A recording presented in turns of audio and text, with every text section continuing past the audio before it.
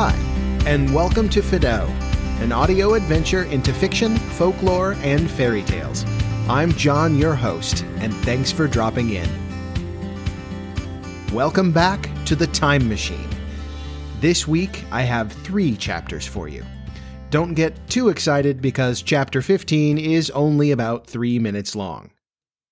As I've mentioned, next week we'll be wrapping up this story, and then the following week, on the 30th of October, I'll be releasing an entire novella in a single episode. It's already been talked about in the Patreon, and if you'd like a preview, you can check out the Lunatics Radio Hour, where the first 2 chapters are already released as a part of their Jekyll and Hyde library episode. And now you know. This year's Halloween episode is Robert Louis Stevenson's The Strange Case of Dr. Jekyll and Mr. Hyde in its entirety. In both that story and The Time Machine, which were released only 9 years apart, there's an interesting trend where the authors will fictionally redact certain things like dates or character names. You'll notice in The Time Machine that our hero is referred to only as the Time Traveler, and his name is explicitly avoided. In Jekyll and Hyde, a similar thing happens with specific dates. I looked into it, and it seems as though there is some debate as to exactly why. Some think it was an effort to keep the text timeless to an extent, or to create mystery, and some think it was more of a literary trend to lend an air of authenticity and realism to the work. That put me in mind of the found footage trend, which was made so popular by the Blair Witch Project. It also brings to mind works like Dracula, which are written in the form of collected journal entries and letters. In a lot of these cases, the text is written, but when you come to a certain name or date, you simply have a dash. It works quite well in text, but it makes for difficult recording sometimes. And it's the only time I have ever needed to slightly alter inflection or wording. I try my best, and I think I've managed to keep with the spirit of the passages at least. Now, in these chapters, we see the time traveler find his way millions of years into Earth's future. It's a fascinating speculation on a galactic scale, and if you ask me, a poignant and meditative commentary. I think it serves to make some excellent points, and definitely makes you think. Wells may not have gotten everything right about the future, but I'll say this for him. He was thinking long-term. And now, as published in 1895 by H.G. Wells, The Time Machine, chapters 13, 14, and 15. About 8 or 9 in the morning, I came to the same seat of yellow metal from which I had viewed the world upon the evening of my arrival. I thought of my hasty conclusions upon that evening and could not refrain from laughing bitterly at my confidence. Here was the same beautiful scene, the same abundant foliage, the same splendid palaces and magnificent ruins, the same silver river running between its fertile banks. The gay robes of the beautiful people moved hither and thither among the trees. Some were bathing in exactly the same place where I had saved Weena, and that suddenly gave me a keen stab of pain. And like blots upon the landscape rose the couple as above the ways to the underworld. I understood now what all the beauty of the overworld people covered. Very pleasant was their day, as pleasant as the day of the cattle in the field. Like the cattle, they knew of no enemies and provided against no needs, and their end was the same. I grieved to think how brief the dream of human intellect had been. It had committed suicide. It had set itself steadfastly towards comfort and ease, a balanced society with security and permanency as its watchword. It had attained its hopes, to come to this at last. Once, life and property must have reached almost absolute safety. The rich had been assured of his wealth and comfort, the toiler assured of his life and work. No doubt in that perfect world there had been no unemployed problem, no social question left unsolved, and a great quiet had followed.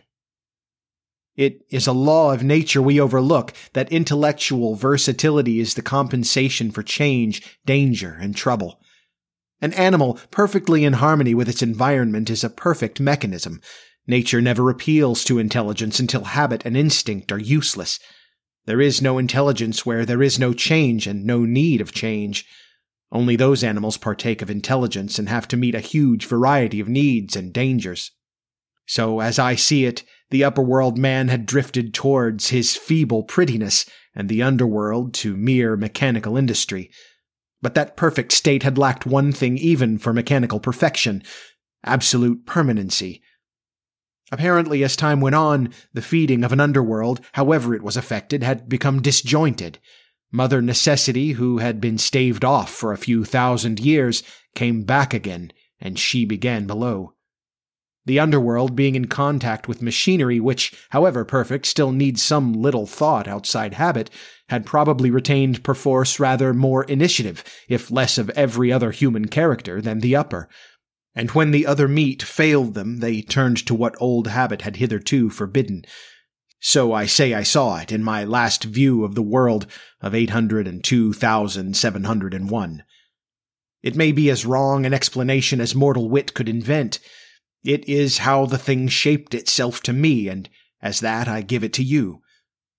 After the fatigues, excitements, and terrors of the past days, and in spite of my grief, this seat and the tranquil view of the warm sunlight were very pleasant. I was very tired and sleepy, and soon my theorizing passed into dozing. Catching myself at that, I took my own hint, and spreading myself out upon the turf, I had a long and refreshing sleep. I awoke a little before sunsetting.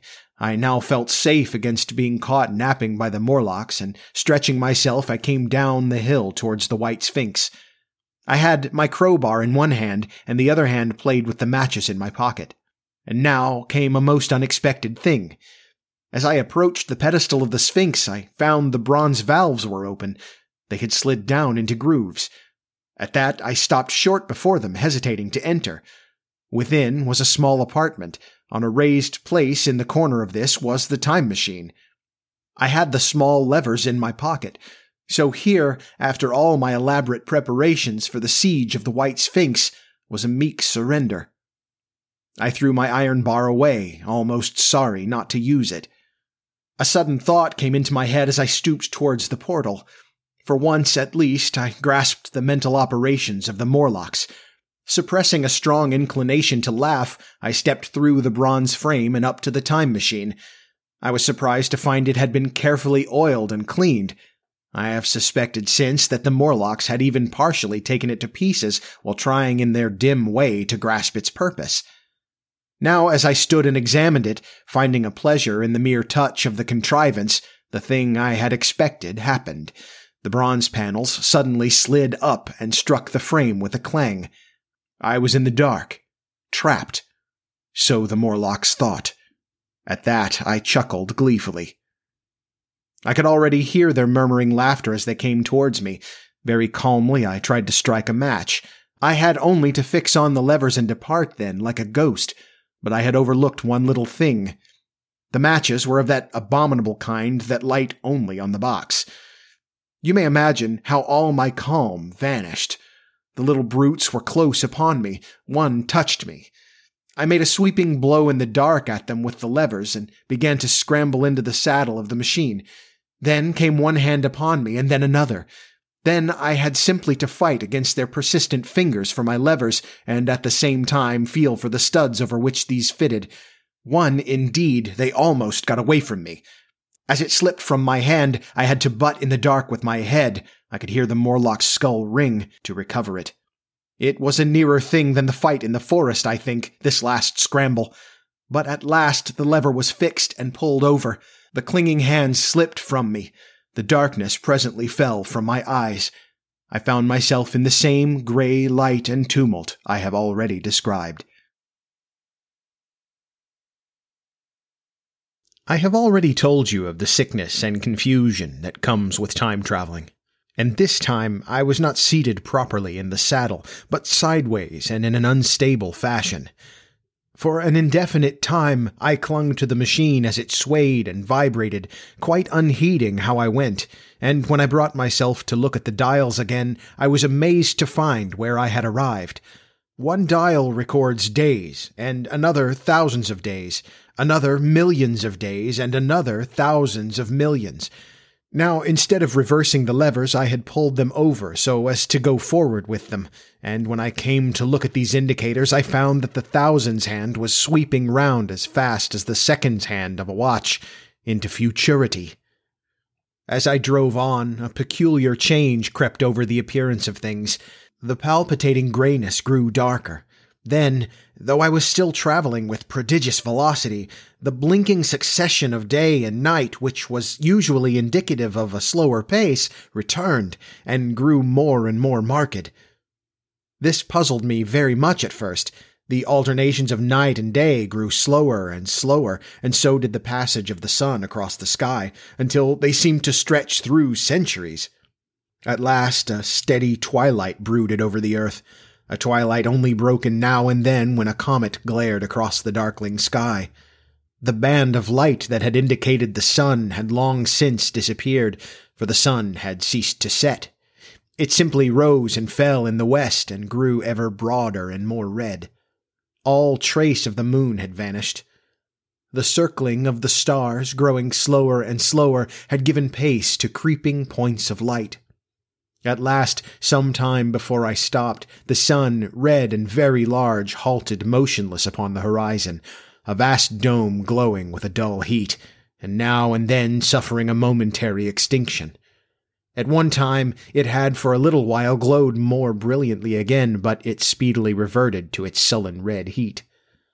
I perceived by this slowing down of its rising and setting that the work of the tidal drag was gone. The earth had come to rest with one face to the sun, even as in our own time the moon faces the earth. Very cautiously, for I remembered my former headlong fall, I began to reverse my motion. Slower and slower went the circling hands until the thousands one seemed motionless, and the daily one was no longer a mere mist upon its scale. Still slower until the dim outlines of a desolate beach grew visible. I stopped very gently and sat upon the time machine, looking round. The sky was no longer blue. Northeastward it was inky black, and out of the blackness shone brightly and steadily the pale white stars. Overhead it was a deep Indian red and starless, and southeastward it grew brighter to a glowing scarlet where, cut by the horizon, lay a huge hull of the sun, red and motionless. The rocks about me were of a harsh reddish color, and all the trace of life I could see at first was the intensely green vegetation that covered every projecting point on their southeastern face. It was the same rich green that one sees on forest moss or on the lichen in caves, plants which like these grow in a perpetual twilight. The machine was standing on a sloping beach. The sea stretched away to the southwest to rise into a sharp, bright horizon against the wan sky. There were no breakers and no waves, for not a breath of wind was stirring. Only a slight, oily swell rose and fell like a gentle breathing, and showed that the eternal sea was still moving and living. And along the margin where the water sometimes broke was a thick incrustation of salt, pink under the lurid sky. There was a sense of oppression in my head, and I noticed that I was breathing very fast. The sensation reminded me of my only experience mountaineering, and from that I judged the air to be more rarefied than it is now. Far away, up the desolate slope, I heard a harsh scream, and saw a thing like a huge white butterfly go slanting and fluttering up into the sky and, circling, disappear over some low hillocks beyond. The sound of its voice was so dismal that I shivered and seated myself more firmly upon the machine. Looking round me again, I saw that quite near what I had taken to be a reddish mass of rock was moving slowly towards me. Then I saw the thing was really a monstrous crab-like creature. Can you imagine a crab as large as yonder table, with its many legs moving slowly and uncertainly, its big claws swaying, its long antennae like carter's whips, waving and feeling, and its stalked eyes gleaming at you on either side of its metallic front? Its back was corrugated and ornamented with ungainly bosses, and a greenish incrustation blotched it here and there. I could see the many palps of its complicated mouth flickering and feeling as it moved. As I stared at this sinister apparition crawling towards me, I felt a tickling on my cheek as though a fly had lighted there. I tried to brush it away with my hand, but in a moment it returned, and almost immediately came another by my ear. I struck at this, and caught something thread-like. It was drawn swiftly out of my hand. With a frightful qualm, I turned, and I saw that I had grasped the antenna of another monster crab that stood just behind me. Its evil eyes were wriggling on their stalks, its mouth was all alive with appetite, and its vast, ungainly claws, smeared with an algal slime, were descending upon me. In a moment my hand was on the lever, and I had placed a month between myself and these monsters.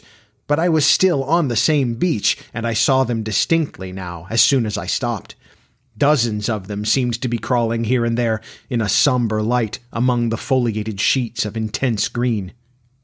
I cannot convey the sense of abominable desolation that hung over the world.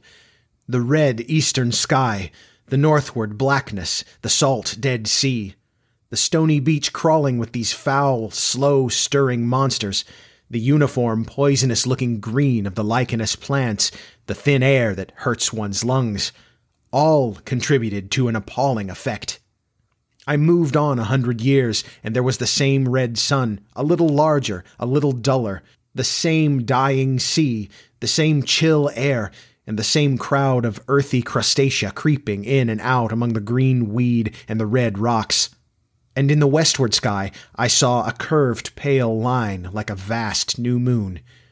So I traveled, stopping ever and again, in great strides of 1,000 years or more, drawn on by the mystery of the earth's fate, watching with a strange fascination the sun grow larger and duller in the westward sky, and the life of the old earth ebb away. At last, more than 30 million years hence, the huge red-hot dome of the sun had come to obscure nearly 1/10 part of the darkling heavens. Then I stopped once more, for the crawling multitude of crabs had disappeared, and the red beach, save for its livid green liverworts and lichens, seemed lifeless.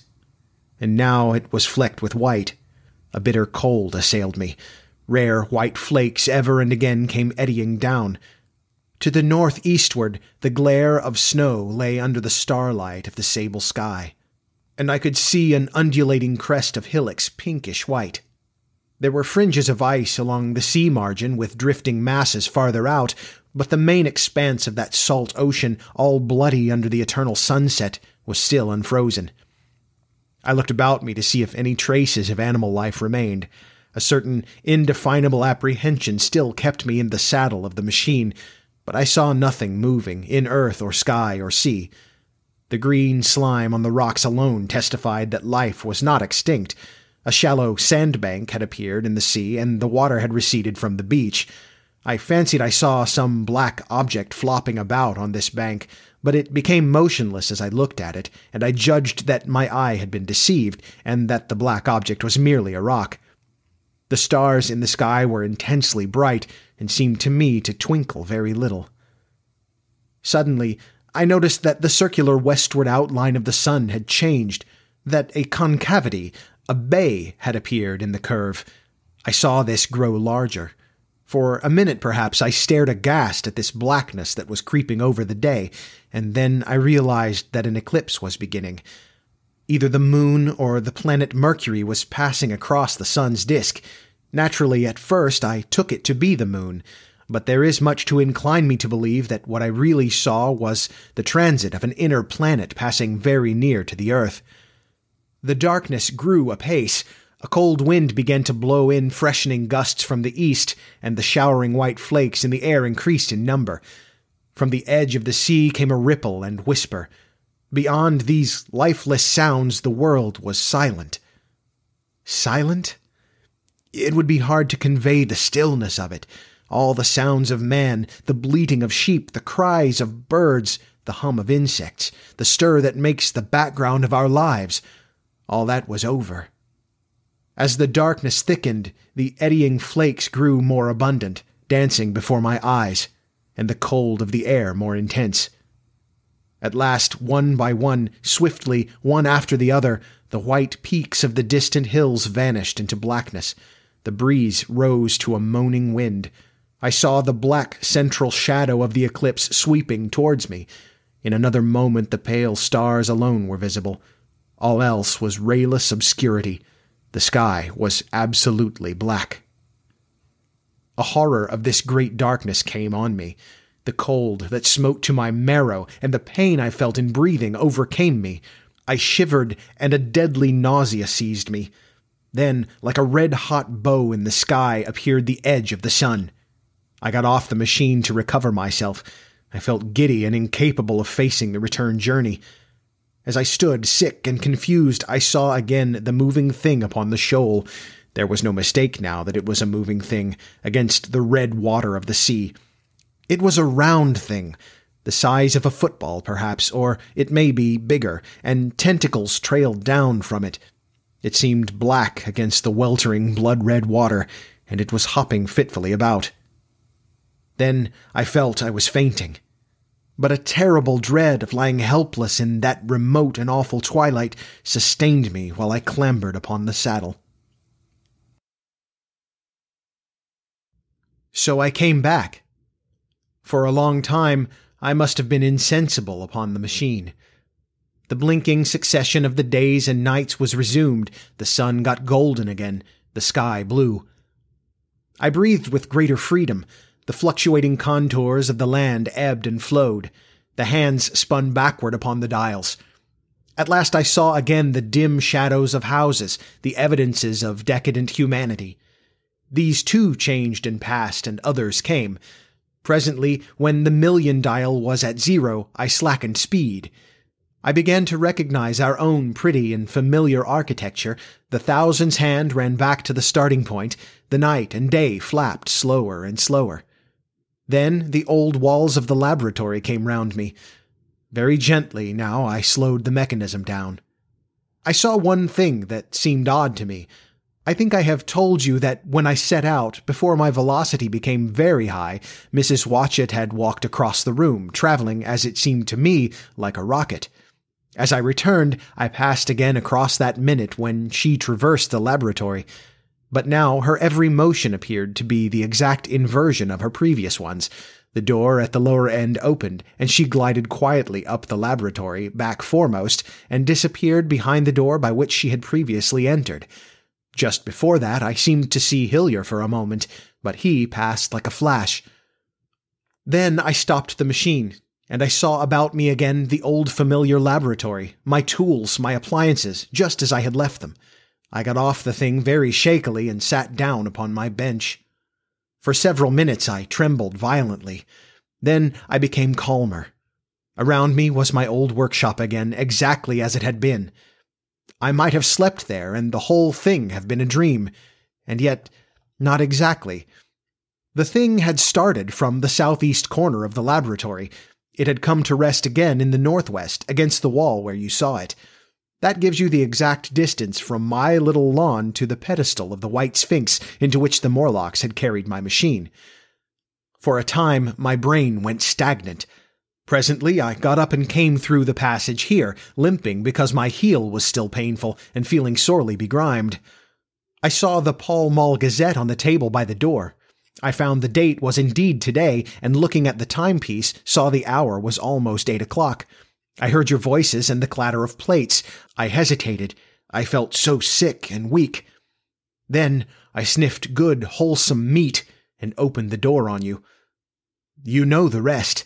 I washed and dined, and now I am telling you the story.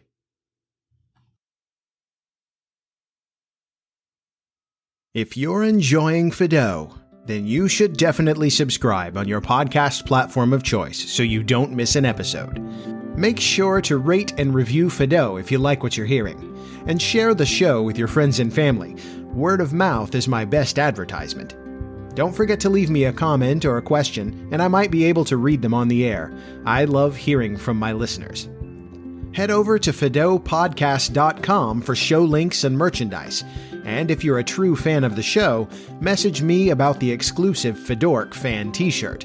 It's not available online, so if you want one, let me know. Follow me on Facebook and Instagram at Fido Podcast, or join the Fido Discord server. You can find the link in the show notes. And if you would like to support the show more directly, you can become a patron. I'm on Patreon at patreon.com/Fido Podcast. There's behind-the-scenes content, early access to upcoming episodes, merchandise discounts, and if you join, you'll get a personal handwritten thank you from me in the mail, as well as a Fido sticker. Also, you'll get a mention here on the show. That brings us to the end of episode 111. Watch for the next episode of Fido coming soon. Thanks for listening, and I'll talk to you once upon a next time. Fido is a member of the Pizza Rice Podcasting Collaborative. Check us out at pizzaricepodcast.com.